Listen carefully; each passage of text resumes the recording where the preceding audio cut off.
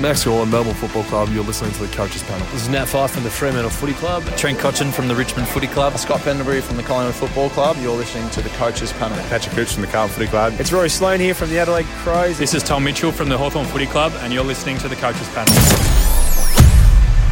Hey friends, you got MJ from the Coaches Panel. I hope you're well. Round one done and in the can. And look, chances are by the time you're listening to this episode, round two is happening this very day, or you're already a game or two through. But regardless, we're here to chat you through not just some strategy stuff into round two, but to help navigate you through the next couple of weeks. Joining me on this episode, as you've heard him right throughout the pre-season, I've got Louis on. Hello, buddy. How are you, man? Good, thanks, mate. It's really good to have had round one behind us and we can start talking some trade strategy. Lots to unpack from this first round of 42, as there always is after round one. Yeah, you're absolutely right. And also on this episode, the 2020 DT champion, co-founder, and a genuinely good human being. I've got Rids. Hello, buddy. Hey, mate, how are you? Sorry, I couldn't find the mute button. You're going, that's not me. That's not me at all. No, it is. All right, lads, there is a lot we got to get to. I want to get to some Patreon questions.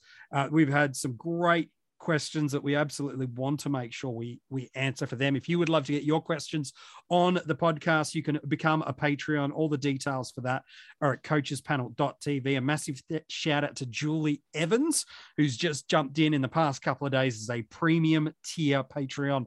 We appreciate your support, Julie, and hope you have a fantastic 2022 season. So we want to get to some of those questions. I want to talk about corrective trades. I want to talk about cash cows.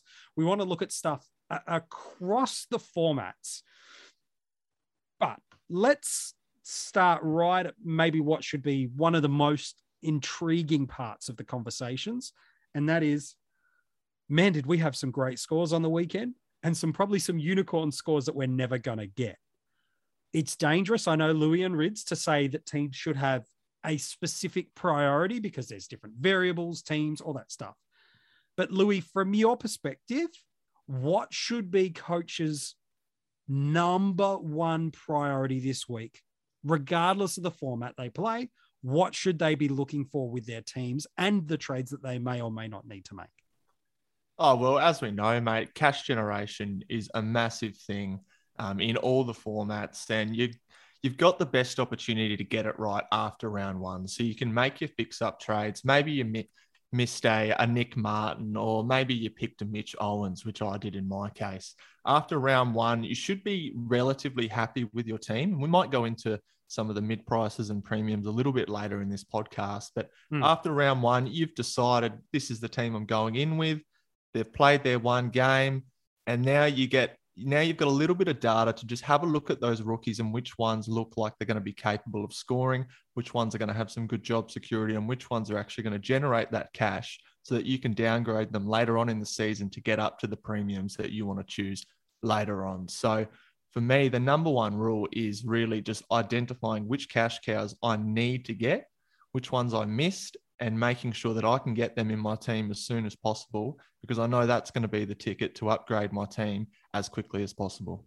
Yeah, it's good. And especially in AFL fantasy this week, where we've already seen the prices begin to start moving. Like, I think someone like a Nick Martin's already gone up around that 70, 80K. And even just a couple of 40s over the next few weeks, he's still going to generate $100,000 to $200,000. So yeah, these cows that if you've missed them in that format, gee whiz, you might want to make those corrective moves this week to be able to get them. But I suppose, Rids, and I'm keen on your AFL fantasy take in a second, but in Dream Team and Supercoach, where it's a 3-week price cycle change, so the urgency to jump on a cow after a breakout round, like a Martin, like a Hayes, like a Rochelle, what should the trading priority be for teams this week that don't have a significant injury like a Christian Sailor? So, MJ, the biggest problem this year is we've got an unknown factor called COVID. Okay, yeah. And health, what are they calling it these days? Health and safety protocols, yes. Rightio. So an health American and safety, sports term. Well, they don't care about health and safety protocols when they enter the field, but they do any other time of the week. So, but let me not go there, okay? So we got this massive unknown. Often I encourage people to sit on their fix-it trades until week 2 in Supercoach and Dream Team. I actually think that variable this year, and it's very, very unknown, and it's going to be hard to predict. It means that maybe we're going to have to go a little bit earlier, and we might need to jump on before the bubble, if that makes sense, mate, because we don't know what next week's going to happen yet. This time last week, okay, what are we now? It's Wednesday, isn't it? Wednesday, so tomorrow, we're recording this. Tomorrow, last week, we were sitting there watching someone like an Adam Chara going, what a great pick. What an awesome pick. Well done. Only a week later, less than a week later, we're actually going, guess who's out with the protocols now? Yeah. So Jake Lloyd in a similar circumstance where he was in starting squads and then he wasn't, albeit in a 24-hour window. And this means, though, that we may need to just be a little bit more proactive with trading. And we're just going to have to suck it up if we get any bad luck after that trade. But because at any stage, we don't know what's going to happen next week now. We don't even, like Michael Voss was already testing positive the morning after that game last week. Yeah. It's just such an unknown to this. So there's no right, there's no wrong. No one knows how this is going to work. Just be ready to be able to fix things up if you need to, okay? Would you use one of your, and Louis, I'm keen to get your thoughts on the people we should be targeting in that cash cow range in AFL Fantasy in a second, but Rids, is it worth using one of our trade boosts or being prepared to use one of our trade boosts in Dream Team and Supercoach where we get a handful of them a year where we can move one additional trade of our 35 trades in to make it? Is that a strategic play or would you want it for later? I reckon there's been a million conversations around Trade Boost in the last week or so, okay, on all the many, many different pods and everything else. The real thing about the Trade Boost is early in the season, you've already got pretty much the majority of your bench playing, okay, because that's how you've done it with the starting lineup. Now, if you traded in a red dot through the week and they don't get named, then that's going to be a little bit more complicated, but not unmanageable. So my problem would be is I want to use a Trade Boost when I really, really need to, or when I can actually make more cash and upgrade to a premium quicker than other teams. They're the two scenarios. I don't want to use it if I've got someone playing on the bench that's going to give me 30, 40, 50 as a rookie price. Because again, as I keep saying, MJ, that's all we should be expecting from the majority of our rookies. Yeah. No, I think that's really fair. So let's come back to those rookies. And again, Louis, the prices have already moved for us and we've listed the break-evens of the players 20 right through and under right through to the negatives in AFL Fantasy, but maybe in a priority order, but in a handful, who are the guys that if you don't have them, this is the week and this is the corrective trade you go and get, regardless of, maybe how you get there. Who are these cows that for AFL Fantasy coaches, they've just got to go after?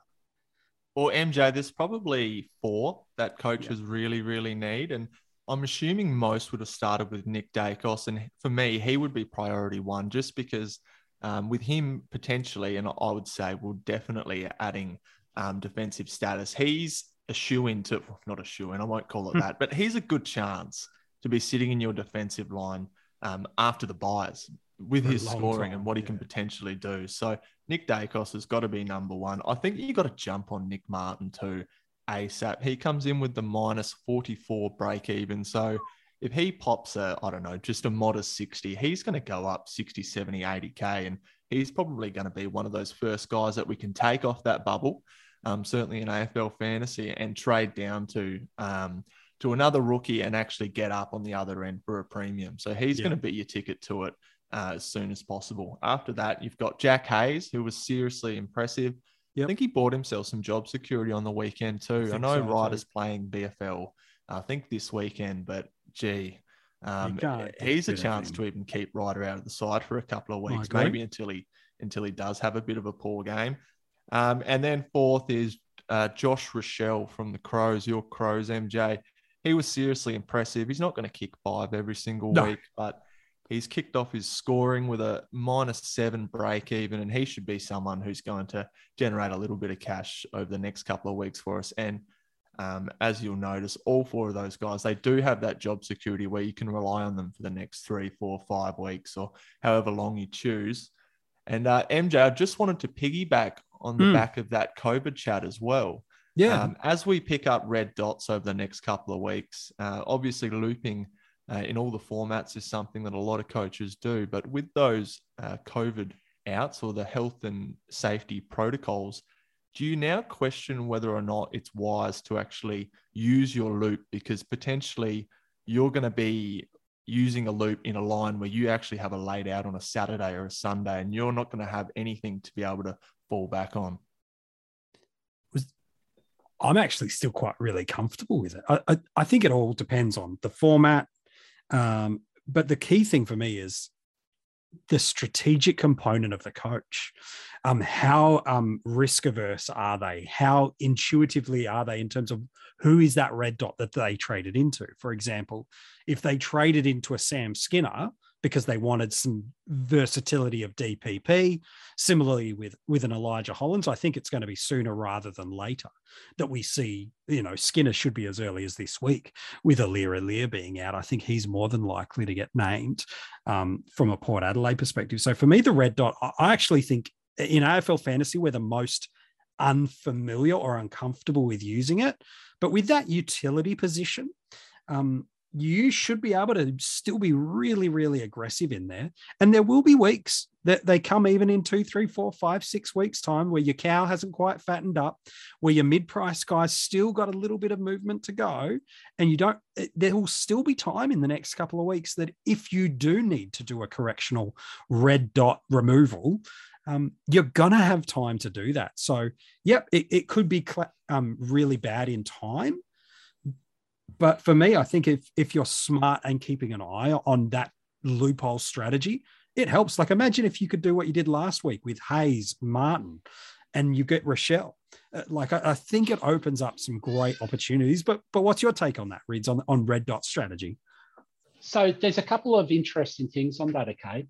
So generally the rookies come, like the rookies with the best job security come from the lower teams from the year before. Yep. And generally the way the draw works is they get the later games in the, each later, they get the later games of the round, each round, if that makes sense. So no prime if you think about a Hawthorn, if you think about North Adelaide, Melbourne, Gold Coast, all that stuff. Exactly. Yep. St Kilda, yeah. Yep. So you're always going to have that option to be able to get someone on at any stage because of the rolling lockout across all 3 formats now. Yeah.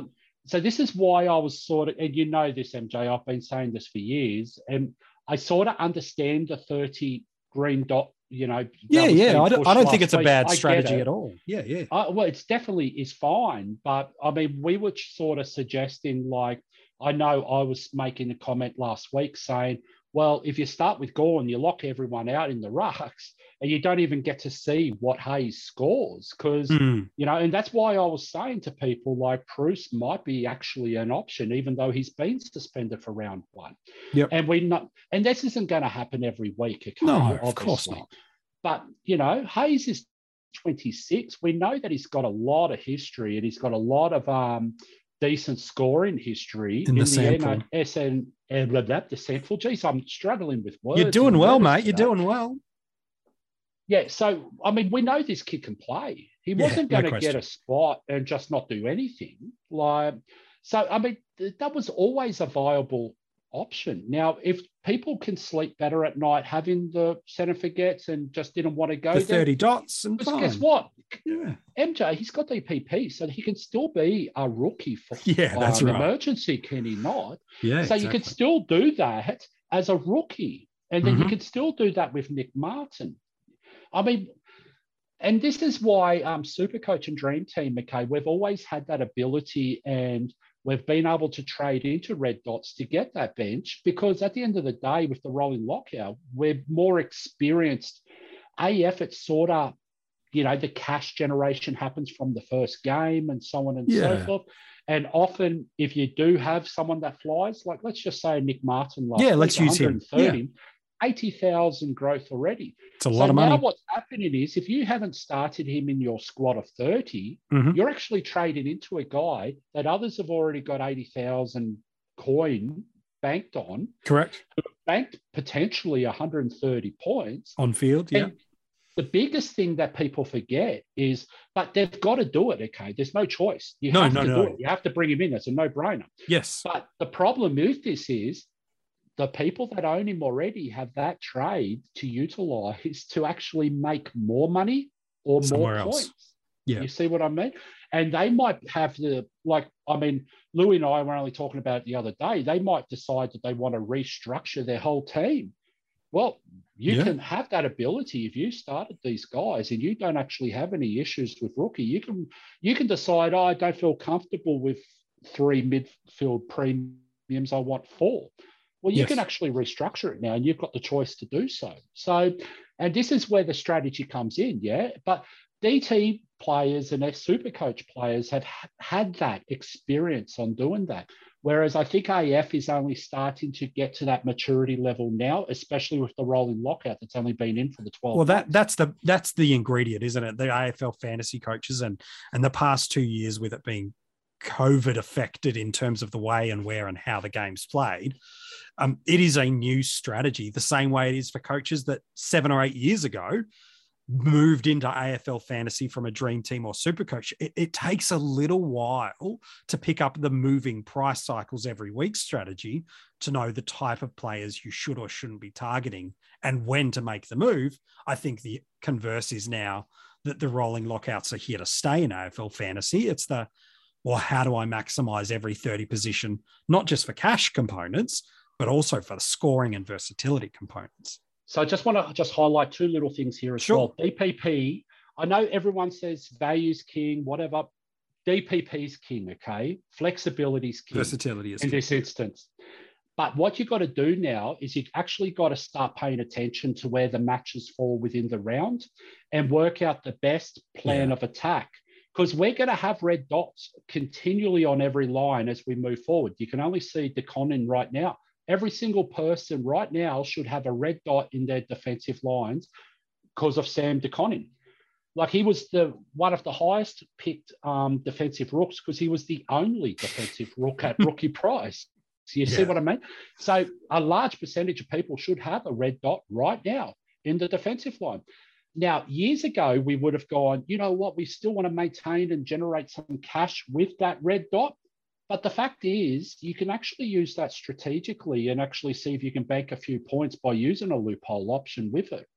Yeah. What about you? What's your take on that, Louis? I know we could spend a lot of time on red dot strategy, but that's certainly, you've come from more of an AFL fantasy as being the primary function and format you've played, and you're growing and exploring more in the others. How have you found that kind of that internal wrestle for yourself and coaches that are AFL fantasy coaches and are processing through this exploration of red dot strategy? Yeah, it's certainly a moving strategy year to year, and COVID certainly amplified that a little bit. I think somebody like a Sam DeConning, every coach knows how to use the VC, the captain loop. That's fine. Correct. But Sam DeConning could actually be a little bit of a blessing for us because he comes with that defensive forward status. And what we know is rookies is rookie roulette week to week, certainly early on in the season. So with that defensive forward status, the opportunity he actually gives us is that we can now loop him to loop the best rookies on field. And you saw in round one, that might mean getting a Nick Martin who scored 130 versus a Tristan Cherry who got about 61 points. So you're improving your side by 70 points. And maybe on the flip side, you've also stuck the VC on a Christian Petrarca on the Wednesday night. You've doubled you've doubled 140 points. So 280 points instead of taking your fullback option, which might have been a Tom Mitchell type, who went Tom 80, Mitchell, 90 Josh Kelly, Jack Steele. A lot of the guys actually did fail to fire in round one, and that's what we see in the early rounds. So I think that red dot strategy has opened up new opportunities for coaches. It's just about being aware of the fixture, like Rid said, and being aware of the risks that come with that. So last year, think it was round 19, I was looping in my defensive line. Mhm. I had might have been is it Briggs? He had the defensive status last year. Kieran Briggs from Briggs. GWS. Yep. Yeah, he definitely did. Yeah, looped him. I think I copped a laid out with COVID. It might have been like a Callum Mills, Toby Green type thing. Sure. Couldn't do anything about it, and I copped a donut because of it. So coaches just need to be aware of that rolling of course, and how to navigate it. Again, every coach plays with a different set of strategy, different ways of watching through the weekend. Some are like they don't get a chance to be near their phones and know what's going on. And so different strategies only work for certain coaches based on how risk averse they are, how available and flexible they are to be able to get to the app they need to be able to make the moves. So there's all of those variables. I think you're both right. You did bring up this interesting point, and I'm keen to get both of your guys' takes on this. There were some underperforming premiums. I think, to be fair, they got balanced out in our scoring with just how good our cows were. I would be shocked if Rochelle, Hayes, or Martin performed to that level again this year. So MJ, I just want to say something here. So I was listening to something earlier today. It might have been on Selby's pod. Yep. Yeah, so they were saying, okay, Nick Martin before round 1, his best disposal count was 24. In the waffle, and he had only kicked 1 goal or best, never more than 4 in a waffle before. Yeah, but he rocks up to the AFL and he has 27 and kicks 5. Yeah, it's amazing. So if anyone out there is expecting that to happen every week, you check yourself, radio. Yeah, no, our cows He's still a rookie. Yeah, our cow expectation is, hey, if you go over 50. Now, maybe it can be a little bit higher with some of these other top-end guys like a Horn Francis, not a Horn Francis, you could, but Dacos, who's got a real cushy role and just a fantasy beast for years. Anytime they go over 60, it's just gravy and money. But I think they did balance out the poor Crisp, the poor Whitfield, the poor Short. Probably got all in the defensive line, mate.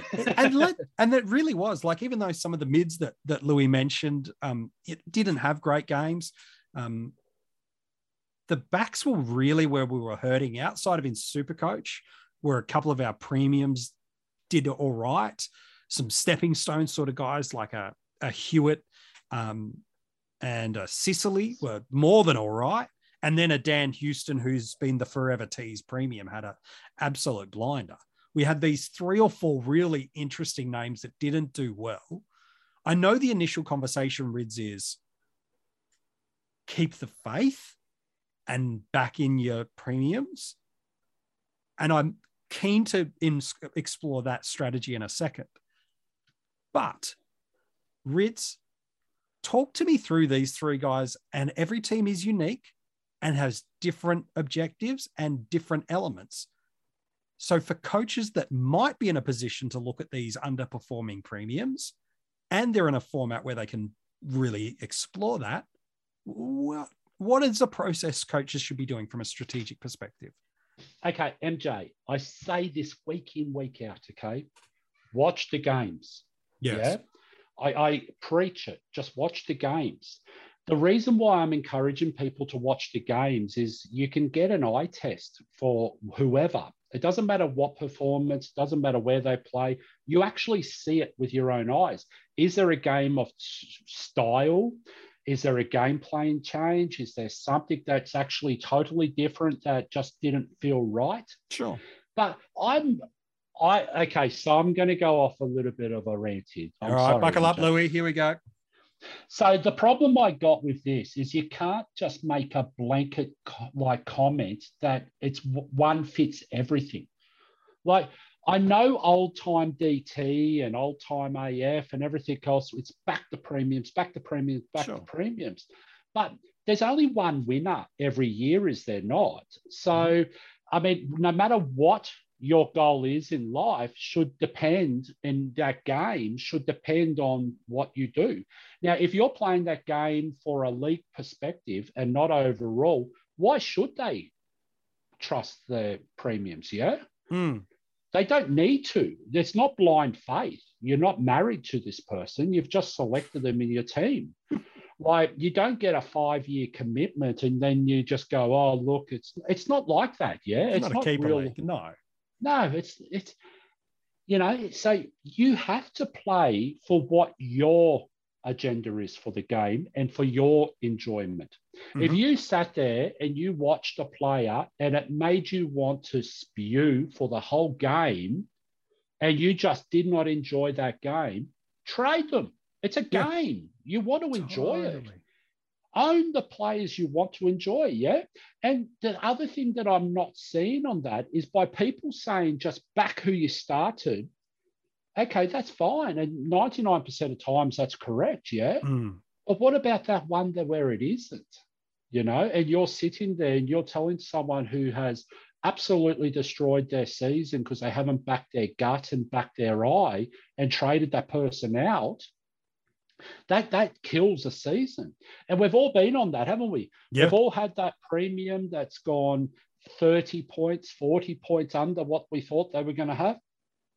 We just hope that it's not unique. Yeah. Otherwise, that really destroys your season. But often it is. So, just back yourself in. I say this all the time. Like, before round one, and we hear it in AFL fantasy all the time, value is king, yeah? Yes. We hear it all the time. Oh, you don't go top dollar, you don't do this, you don't do that. But then suddenly after round one, it's like, no, you stick to the gun, you stick to the premiums, you don't. Guess what? There might have been a value option that came in round one that you went, oh, I really like the look of that. Let's say Lipinski. Lipinski was in the middle. He was doing this, he was doing that. Matt Rowell. I know a few people, that's just a mistake. Yeah. So, sometimes the only option in your team is to trade a premium to this midfielder, this stepping stone potential or breakout premium, however you want to think, and have a go both ways. Like, if I said to you, MJ, after watching that game on the weekend, that Matt Rowell averaged 105, would you be absolutely, especially in Supercoach, would you be surprised? I wouldn't be if he stayed on the park. If Matt Rowell stays on the park, he's absolutely going to push well past that 100 marker in AFL fantasy. And isn't that maybe value? 110. Isn't that value for the output? I think so. So why has one game changed the thought process of value is king? Because you started with someone, just fix it. Yeah. And it's a game. It's a trading game, yeah? It's not a starting game. It's not a starting squad game. No, and that's the thing that drives my head, right? You can go and have a look, okay, at all the past winners. They've all started. They've always had an awful round one or whatever. Yeah. It's not a starting squad game. It's a trading game. The reason why they get themselves back in is because other people are poorly trading. Yeah. Or you have traded, or they have traded so much better that they've caught up in a matter of minutes and they've gone past all the others. Yep. It's one or the other, or bad luck. Often it's bad luck, You think about how many times we start, mate, in round one and we get a guy, let's just say someone comes out and does 120. I'm just trying to remember. A couple of years ago, I remember Brad Ebert. He came out and went, do you remember that year? 120, 110. And then he got injured round 4 or whatever it was. And that's not a bad selection. That's just bad luck. Yeah, well, Adam Chera owners are experiencing bad luck. Right now. Bailey Smith owners are experiencing bad luck. I think value is always important, as is points on field. I would not be opposed to somebody that doesn't have right now a Matt Rowell. Now, again, this is on the premise that they've got those cows that Louis talked about earlier. Those are the most important things to correct with. And, using a Nick Martin as an illustration. In AFL fantasy, I don't have him. Both you boys do. And so you've got an additional trade to be explorative that I don't. So I've got to correct that while you guys have this opportunity to make another move. And based on statistics, a lot of coaches are in you've got to make that corrective trade. But someone might be in a position. So go. How many times? And value is so important and it's understated, okay? Yeah. But it's overstated when it comes to your starting squad. Yeah. What people have missed is there's often guys that change their role. Look at Luke McDonald only 2 years ago. He changed his role mid-season. Look at Aaron Hall last year. Had a role change. He missed round 1. I think he started a sub in round 2 from a couple memory. of weeks in, yeah. And then he had a role change where he went to the back line and he was the number 1 defender for the year pretty much. You know, there are opportunities here. Now, I'm going back. There's a lot of people that may not even remember who this guy is, but Mitch Clark up in Brisbane when Brisbane. Louis was 5. Don't Clark, do that. Keating, and a few others got injured. The number 1 rucks up there at the time. I think Charman was there. Yeah. Mitch Clark then became the number 1 ruck halfway through the year, and he went on a 100 average tear for the remainder of that year. That's right. Like this happens year after year. So it's okay to be fooled by preseason games at times. We often don't have enough data to make that outcome decision based off just one game. But if you watch the game and you use your eyes and you trust your gut, at least you won't have regrets, if you are making the wrong trade. It's true. I suppose, Louis, a potential example of that, and keen on your thoughts on this, mate, would be say you're a Jaden Short owner and a Caleb Sarong owner. Both you're anticipating for whatever reasons to still be good. You've got all the right cows, but you didn't have Hewitt and you don't have Rao. That's the kind of approach where you can be moving to and making some of these trades, isn't it? It is. And that's where you figure out whether or not these players can score in line and acknowledge that these guys are actually going to generate you cash over the next couple of weeks too. So if that does go wrong, if they get injured, if their scoring regresses, at least you know, well, hang on, I might be able to jump off this guy. And let's say Jaden Short or a Caleb Sarong, they're popping now. They're going 100 every single week. They're likely at a lower price at that stage, or they're at a comparable price where you can actually go up to them just because you've used this guy as a stepping stone, and you're just as well off in terms of points because you jumped off them when they were scoring poorly and you've jumped on when they're going well. So I think sideways trading does cop a bit of a bad rep. And that's probably because later on in the season, it's not what you want to be doing unless you've got that completed side. But in round 1, it is the perfect opportunity to do so. Correct. So let's look at the forward line, for example. I don't think anybody expected Nick Martin, Jack Hayes, Josh Rochelle, even throw Tristan Cherry in there to score like they did. Yep. And you might have started one rookie on field in the forward line. Some people didn't start a single rookie on field in the forward line. Sure. But maybe you got all your rookies right. Your mid prices are looking okay. You like your premiums, but you're going, oh, how can I get a Nick Martin? How can I get a Jack Hayes? How can I get a Josh Rochelle onto my field? Oh, well, I've got Jaden Short sitting there. Let's trade in. Let's go Sam Skinner.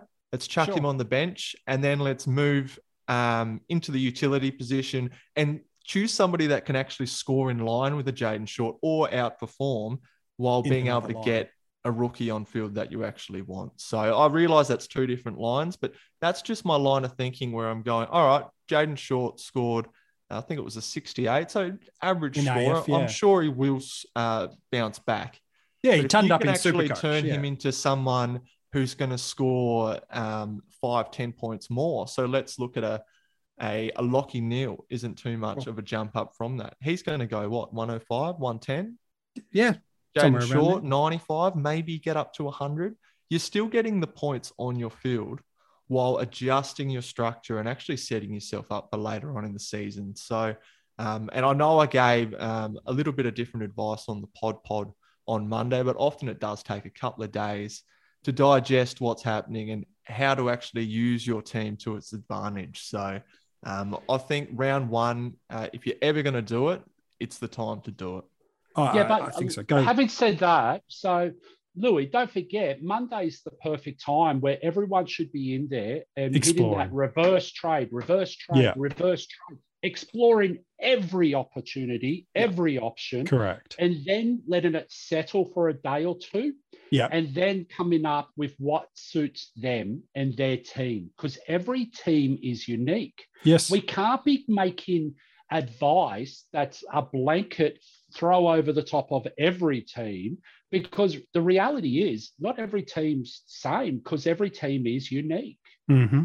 Both in players, often, makeup, strategy, focus. So this is what we should be encouraging people to do, is what Louis just mentioned a minute ago. He went in, he tried a few things, he had the initial thought process, and then guess what? It's okay to change your mind, after you've played and you've gone, you know what? This works better for my team than this way. There's just not one rule that fits everyone. That's all. And I just want people to explore that, okay? So, but again, it's up to everyone else.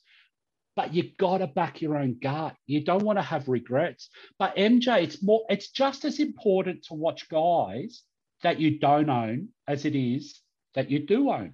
Yep. And this is something that people forget, So if you're sitting in that North Melbourne game last week and you're going, oh my God, Aaron Hall, wowee, and you're feeling actually sick to the point that you don't own him, and you knew that you were going to if he just got through that first hamstring injury. That's right. That would make you so sick that he just becomes must-have, Or maybe you weren't sure on a Sicily, or maybe you weren't sure with Lipinski with that injury. Correct. Guess what? If you were going to start them before that injury, and that was your intention, and you spent 90% of preseason, because they missed one preseason game, so you ended up going, I'm going to bring in Tuke because he's the safest option, often the most money, like the highest paid, like the price, isn't the safest option. The safest option is often the mid-pricer because it's all relative, like it's points per dollar output. So someone like Lipinski or Crouch or whoever it was, Caldwell. Let's look at Caldwell. Perfect, Yeah. Caldwell look at what he did after Langford went off injured. Maybe people were watching and went, oh my God, his minutes on the midfield went through the roof. His CBAs went through the roof.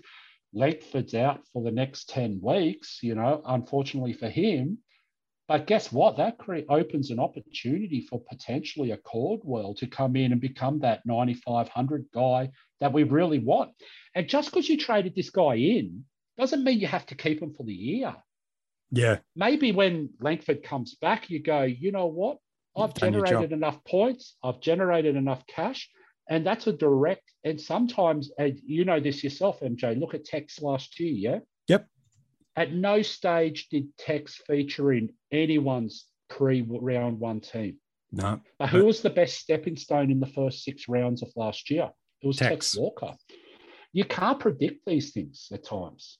It's all about getting more information. And with more information, it helps you inform different structures and strategies. I think all of those ingredients and elements help make you great coaches. And the good thing is, if you make a mistake, that's okay.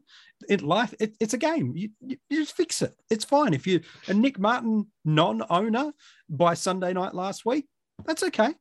Make the corrective trade and move on. If you go and had a couple of bad weeks with these premium defenders and a Jake Lloyd not named on Thursday last week, ruined your plans, like, traded into Short and I really did, or a Crispin, I really didn't want him. Well, that's okay. There's no reason not to make those adjustment trades. It's absolutely okay to do that. I'm keen, before we do hit some of our Patreon questions, lads, just to come back to some of those defenders a little bit, because you're right, Aaron Hall, if he's fit, he's clear and supreme, the number one defender in my eyes. But there are a couple of guys that just didn't have great, maybe not roles, but didn't have great scores and have players questioning them. So I'm keen to get both of your boys' takes on each of these players. I want to walk you through maybe 3 or 4 defender premiums that were relatively popular and whether or not a coach should consider moving them on. Again, the premise is the variable is cows and who they do or don't have. But let's assume they're corrected with all the right cows. Could a coach or should a coach consider them? Let me go with the first one. Jack Crisp. Louis, to you first. Is there a world where you'd be comfortable to move him on, or is it back him in and wait a week? Look, there's always a world where you can, MJ. If you think you can find someone who can outscore him, or if you think you can find someone you can go down to that can score in line and use that extra cash to bolster up another line or another player and get some extra points on field, then that's always viable. But Sure.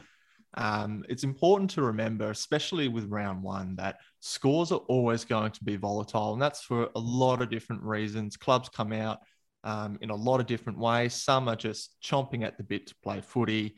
Others are a little bit lackluster, laxy-daisy. They give up points.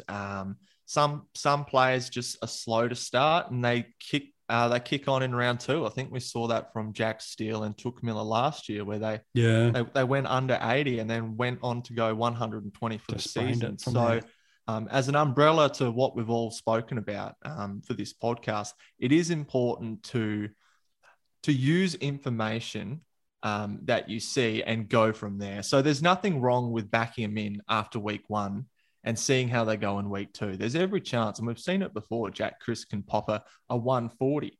All of a sudden, that average comes up to a 95, which is about what you've paid for him anyway. So problem solved. It's about not being too reactionary as well. And as you always like to say, MJ, it's building that narrative as to why you think a player is performing that way. Sometimes it's an anomaly. Sometimes it's the beginning of a trend. That's what makes round one trading so difficult. Yeah. And in hindsight, it can be so painful as well, because let's say you did trade Jack Crisp and he does pop that 140 and you went down to you're just embedding in that bad score, aren't you? Exactly. Yeah. So, and you're locking in that loss of cash too. So I'm not going to advise a coach to go either which way. It's just about identifying whether or not that's going to help your side. No, it's good.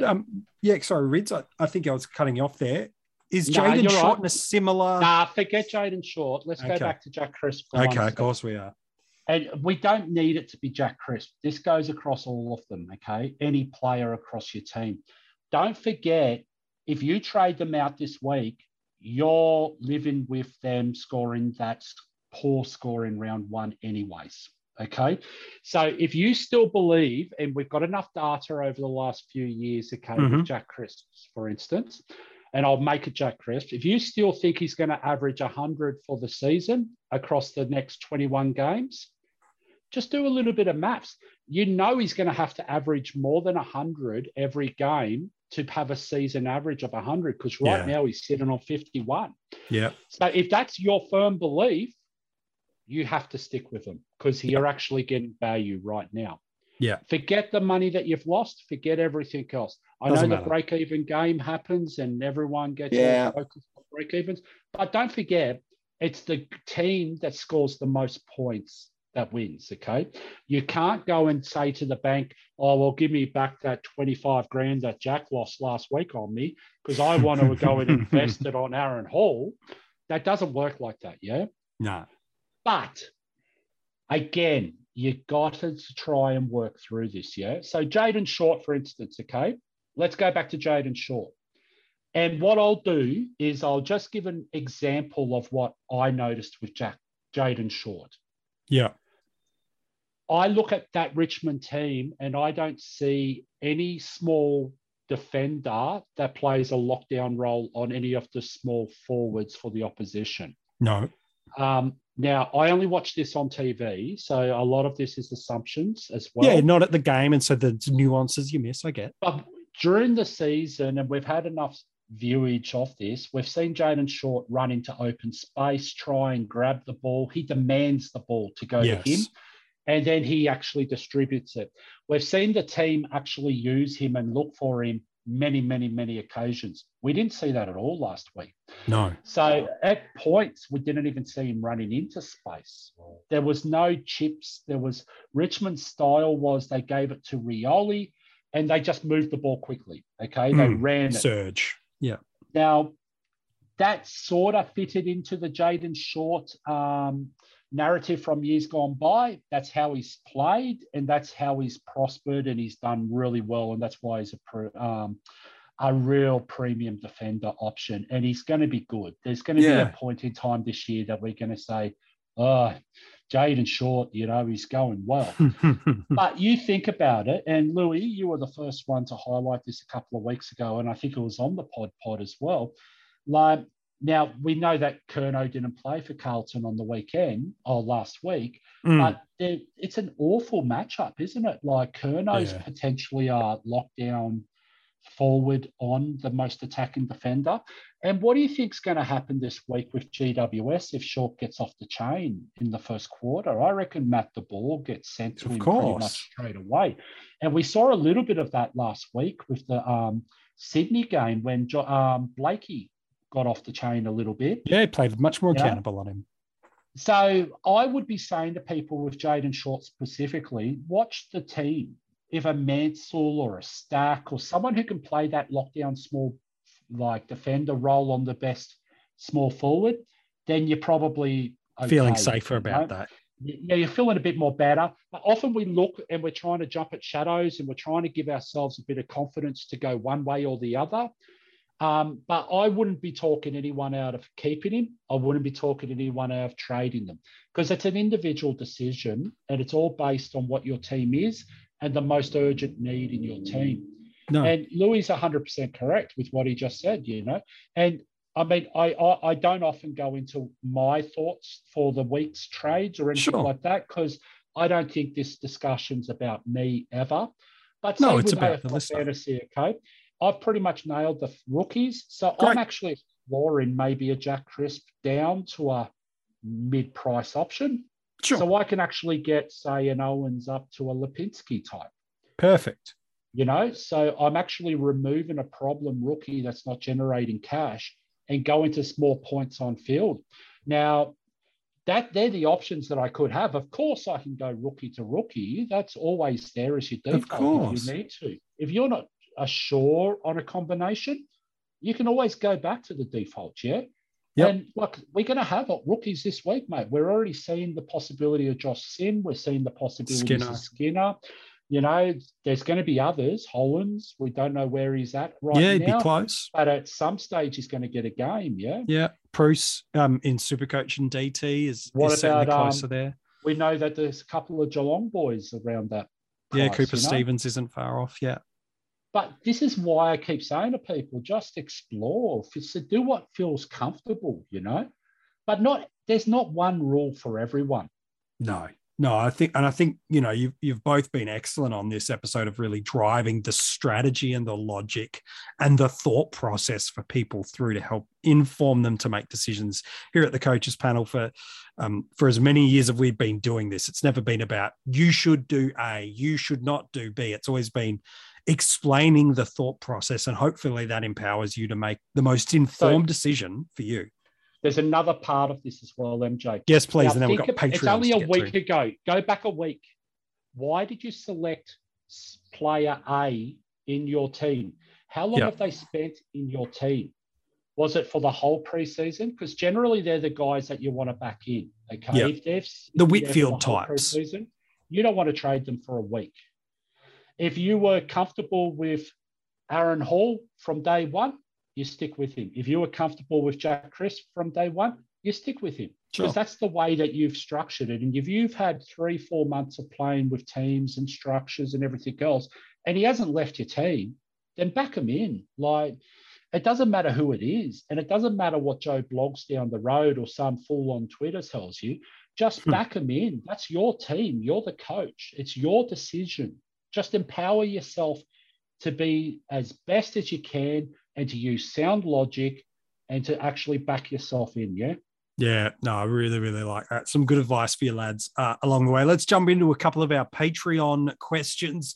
For those Patreons that have asked them, a lot of your questions, we've tried to answer them through the way we've built the structure of this podcast, but there are a couple more player or specific ones. And Louis, we'll go to you with this one because it is AFL fantasy related. It's from Brendan Wright. He says, in AFL fantasy, would you hold Justin McInerney or would you consider moving him on to generate cash in order to affording getting the right rookie that he missed? He's named Martin as the one. He has considered Foley due to the break even, but he's worried about job security. I'll answer the first part of the question, then I'm keen on your player specific one. And the big part is, yes, you need to do something to get Martin. So absolutely, that's critical trade number one. Now let's talk about McInerney. Was there enough for you to jump off? And then the player he mentioned there, Foley, is that an option for him? Well, yeah, it's about working through why you actually picked Justin McInerney in the first place. And look, I dare say that it might have been off the back of that preseason performance where I think he did ton up, didn't he, MJ? Yeah, he played very nice on the outside. And that game was a very skinny game. Like Whitfield was poor. All the outside players for both teams were pretty poor last week. Yeah, they were. But I would still be asking myself, is this a player that I think can go 85, 90 for at least the foreseeable future at that price? Because we've got a James Sicily, a George Hewitt. I think most coaches selected them thinking, okay, if this guy can go 80, 85, that's a pass mark. Mm-hmm. But we're talking about Justin McInerney, who I think he was up about that 580K range. So just ask yourself, did you see enough in that round one? Is it that anomaly? And is it going to be better off for my team, for cash generation, for points on field, the works, to actually go down to maybe you do a Luke Foley, you get up to Nick Martin? Is that cash generated? And is this on-field score going to be comparable to what you're thinking it may be? If that ends up being a better option than Justin McInerney, then just go for it. You're never going to – there's no point looking back at these types of things, and you always got to end up backing your gut. It just comes down to that. And look, I couldn't tell you if Justin McInerney is going to average 90. There's a good chance that he could. You know, he did it in the final 5 games of 2021, didn't he? Coming home. Maybe Jake Lloyd not being there actually affected his score negatively.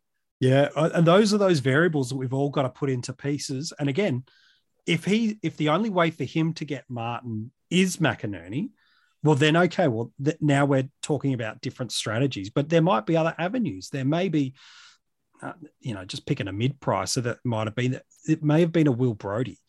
If Fife is back this week, there might be some cause for concern there. So just like, Rids and Louis talked about throughout this episode, play around with all the different structures and strategies and players and ways to get there, because I think that's a great point. Yeah. Look past next week as well. Correct. Is Justin McInerney going to be someone you do want to offload in round 3 or 4 if he doesn't perform?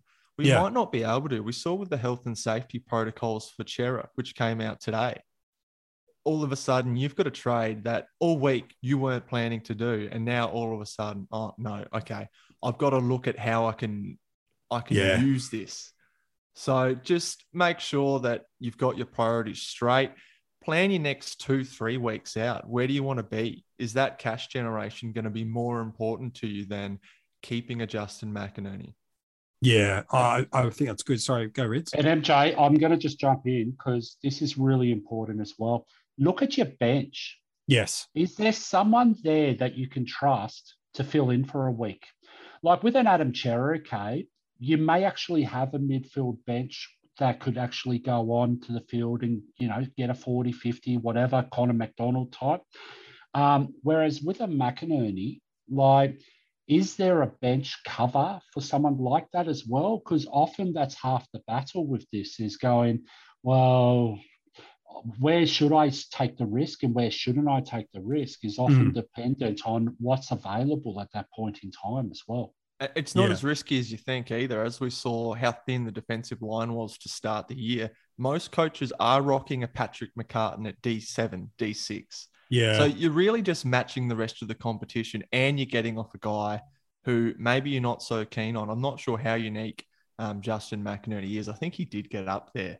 He was, I think it was around the 20%-ish in AFL fantasy. It's certainly plummeted a little bit more over the past few days, but to your point, it may still need to hold with 1 or 2 more health and safety protocols. But I tell you what, though, MJ, with McInerney, is a 45 as bad for a McInerney at that price tag or a 51 for Crisp at his higher price tag? And I mean, exactly, this is where if you've got it's a relative D6 and you're comparing them to a Malera. Yeah, it's relative, isn't it, to the many price? Points, did you? Like Malera ended up with 50 odd. Like you've only lost 7 points, and you might have been able to in the midfield start a Chera or a Crisp or someone at a lower price. You might have decided I'm not going to go Touk, I'm going to go Neil. Yeah, and suddenly you're already 20 points clear in that space. So it's not a 1-to-1 matchup as well. No, it's the combination. But people get so focused on that one guy that they just can't remove that focus at all. Yeah, it becomes the stumbling block to enjoyment. And then that's a different reason for trading then. And I know that you've probably heard me say this and whinge and carry on like an idiot about it. But, I mean, how many times have we seen a guy come out in a quarter and score 50 and then only scores 90 for the match?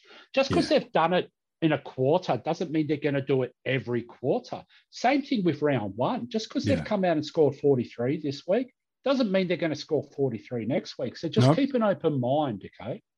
Yeah, I think that's some really, really good advice. Rids, question for you here from, who is he? Now he's gone. Stephen Summers has a question.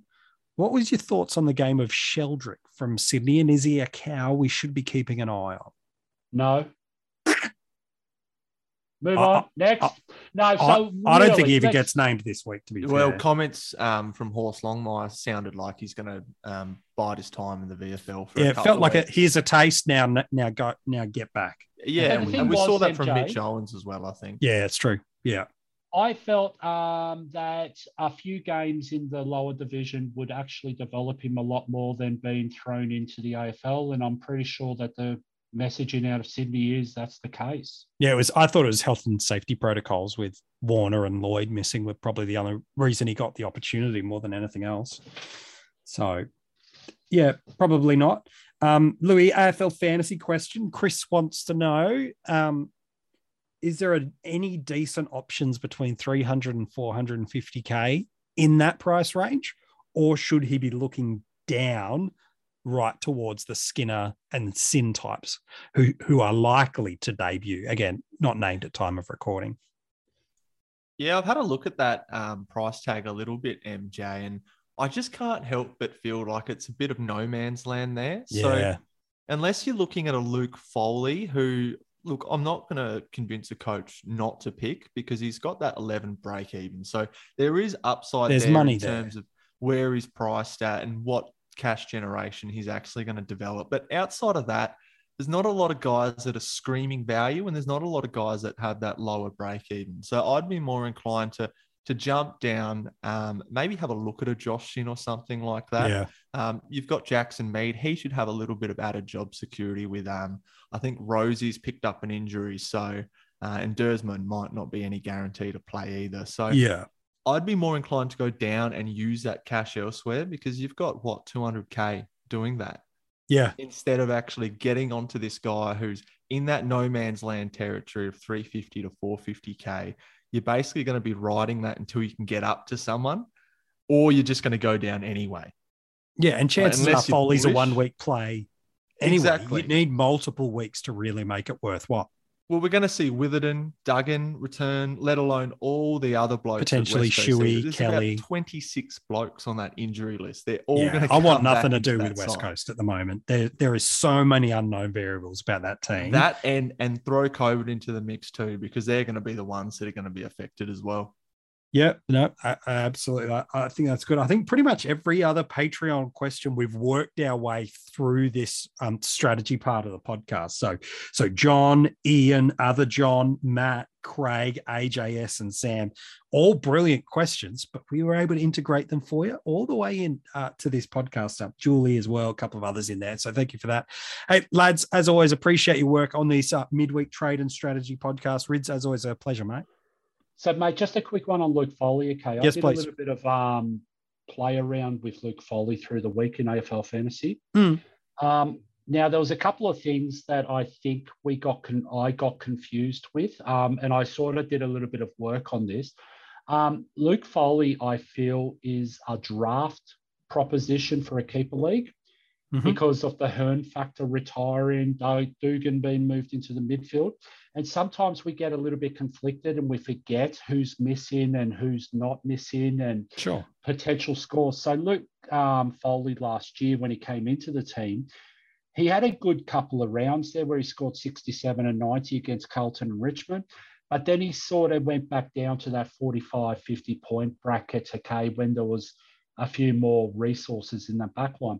So the problem we got with Luke Foley is we've actually got some of those guys like an Ainsworth and McCartan at much lower points, like price tags that can actually really, they could be a 60 average type guy, and they've got reasonably decent job security. Whereas I don't think Foley's shown enough to be that person, and I don't think the job security's there either. So I don't know whether that helps whoever that was that asked that question before, but that's where I sort of fell when I did a bit of work around Luke Foley earlier in the week. It speaks to that volatility too, Rids. So it does. Jack Steele scored about an 80 in AFL fantasy. He's not an 80 guy. He's a 110 plus guy. Luke Foley on the other end of the spectrum goes 100. Well, history suggests he's more of a 50 to 60 guy. So things will correct themselves throughout the season. So that big shiny 100 and the break even, which is tempting. And I'm not going to convince any coach not to jump on it because I may be well off. And there's no doubt he's probably going to make 50, 60, 70. Yeah, he'll make money for you. No question. If he continues to get a game. But it does come down to that round one volatility with the lack of data and just being careful not to jump at shadows and being careful not to be enamored with a single score from a single player. No, it's good. Hey, Louis, as always, mate, an absolute pleasure from you, mate. Some ripping advice from you as well on this episode, buddy. Thanks, mate. Bring on round two when I think the game's going to open up just a little bit more. There's going to be a few more options and there's going to be a lot more strategy to talk. So round one can be quite constricting in what you can do and where you can actually pivot because outside of those rookies, everything that you've done the whole preseason has come into one with that round one starting side. So there's not a lot of reason to divert from that unless you have made a big mistake.